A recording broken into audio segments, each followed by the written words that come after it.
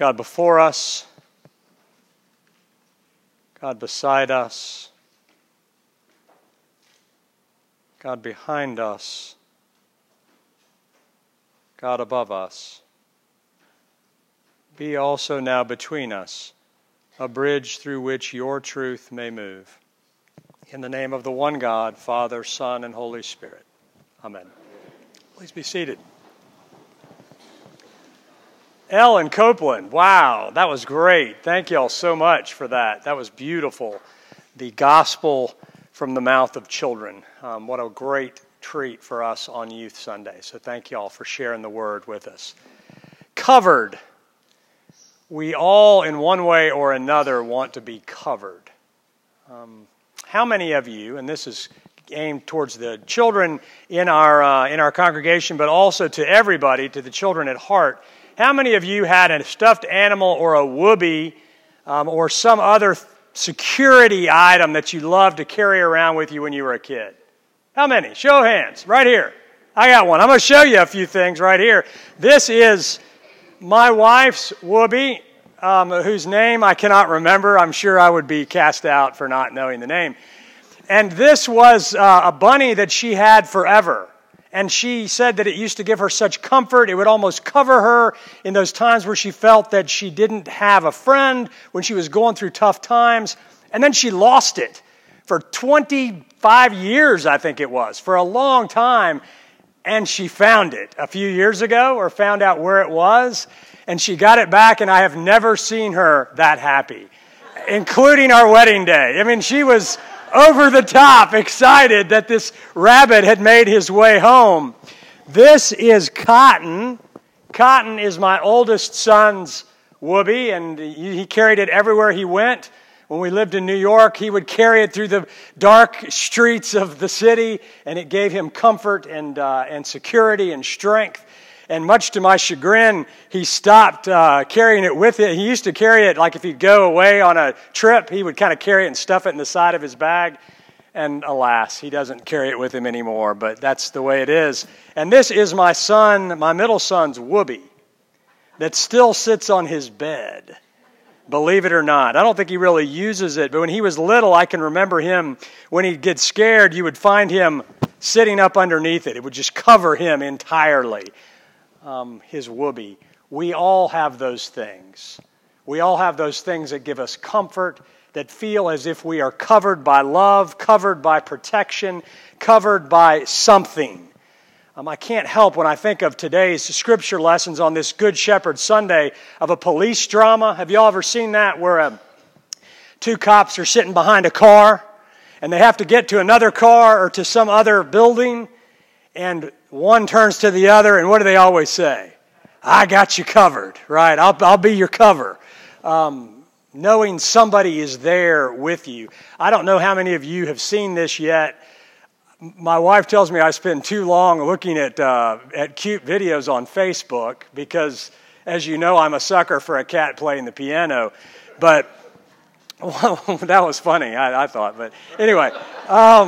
Yeah, I really am serious. But so there's this lion that is out on the savannah, right? And this is a real life video. And there are 20 plus hyena that are surrounding him. And they are cackling and doing their call and their laugh. And they are slowly inching in on him. And then one at a time they'll go up and they'll bite him. And no matter what he can do, he is overpowered by these 20-something hyena. You can see it written on the wall. He has met his demise. And they are circling in, and they get closer and closer and closer. And then, in a moment, you hear this roar in the distance. And from this wood line on the edge of the savannah, another lion comes out, and the hyena disperse, and they come and walk off together. Had a happy ending, covered. Somebody's got your back. Somebody is there with you through the thick and the thin. And I can't help but think of that when I think of today's gospel, when I think of today's New Testament lessons, but particularly today's psalm, Psalm 23, one that we almost all know by heart, one that we got today from a children's Bible in the bulletin that gives you some new words to think about.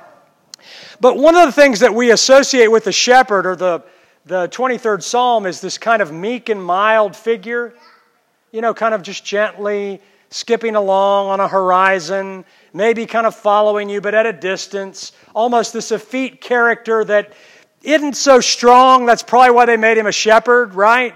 Because who needs real strength to be a shepherd? All you're doing is walking around, right? As a matter of fact, I went into almost every single, as a matter of fact, without exception, I think. I can't think of a single exception. Unfortunately, we associate this psalm with death because almost without exception, at every funeral I've ever done, we have read this psalm.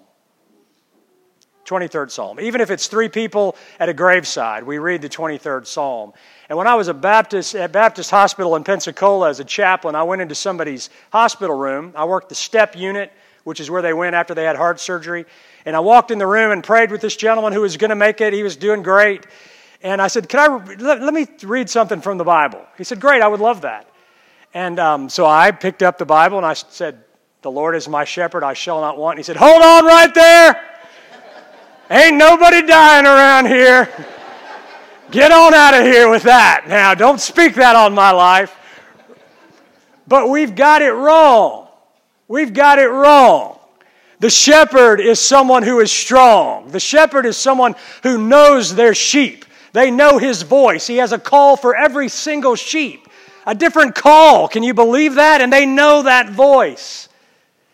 Reginald Mallett, a British pastor, was in the rural countryside in England, and he was going to be given a sermon at a small church. And he was in this farmhouse a few hours before the service, sitting there with this shepherd and his wife, and they grew some other crops. And suddenly the door burst open, and they said, one of the sheep has been caught in the barbed wire. They had taken this field and used it as an airstrip during World War II, so they put barbed wire everywhere. Now it was just grown up. And so they all jumped up and ran out. And Reginald Mallett thought, well, I guess I'm in my collar. I should offer to help, right? Not that if he wasn't in his collar, he wouldn't offer to help. But he said, let me go out and I'll help you. And then he said he didn't. He was hoping against hope he wouldn't find the sheep. And guess who found the sheep? Reginald Mallett. So he's sitting there just all mangled up in this bloody mess in this fence. He couldn't get him loose, right? He was struggling, and then the shepherd comes, he knocks him out of the way. He says this guy rolled up his sleeves and he jumped down there, and the next thing he knew, he had this lamb. And he took it and he threw it on his shoulder, arms bloodied, and then took it back to the rest of the flock. Strength. Willing to go the extra mile. Bleeding for you and for me. That is our Lord and our Savior. Strong to save. It is what we stake our hope on. Our hope in the resurrection. Our hope that the one who promised to be with us to the end of the age will be with us to the end of the age. The one who knew us before we were born.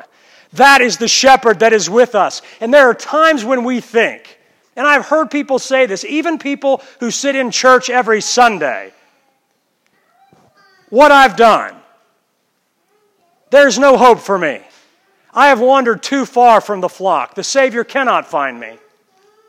I'm just dialing it in church. I'm just going along with the words because there is no hope for me. I can tell you that no one is beyond the hope of our Lord and our Savior Jesus Christ, and He will come to whatever fence you are stuck in, to whatever quagmire you are in, whether you are at the top of the mountain or in the valley. He will come and He will roll up His sleeve and He will bring you back to the flock. And this day, if you listen carefully, just like that whoopee, just like that teddy bear, just like whatever it is, except for this teddy bear and this whoopee isn't just something that gives you false security under it. It really has you covered to the end of time itself. And if you listen carefully, if I listen carefully, if all of us listen carefully, we can hear the voice of God, the one who knew you before you were born, who walks with you every step of the way, saying, I've got you covered. I always have, and I always will. Amen.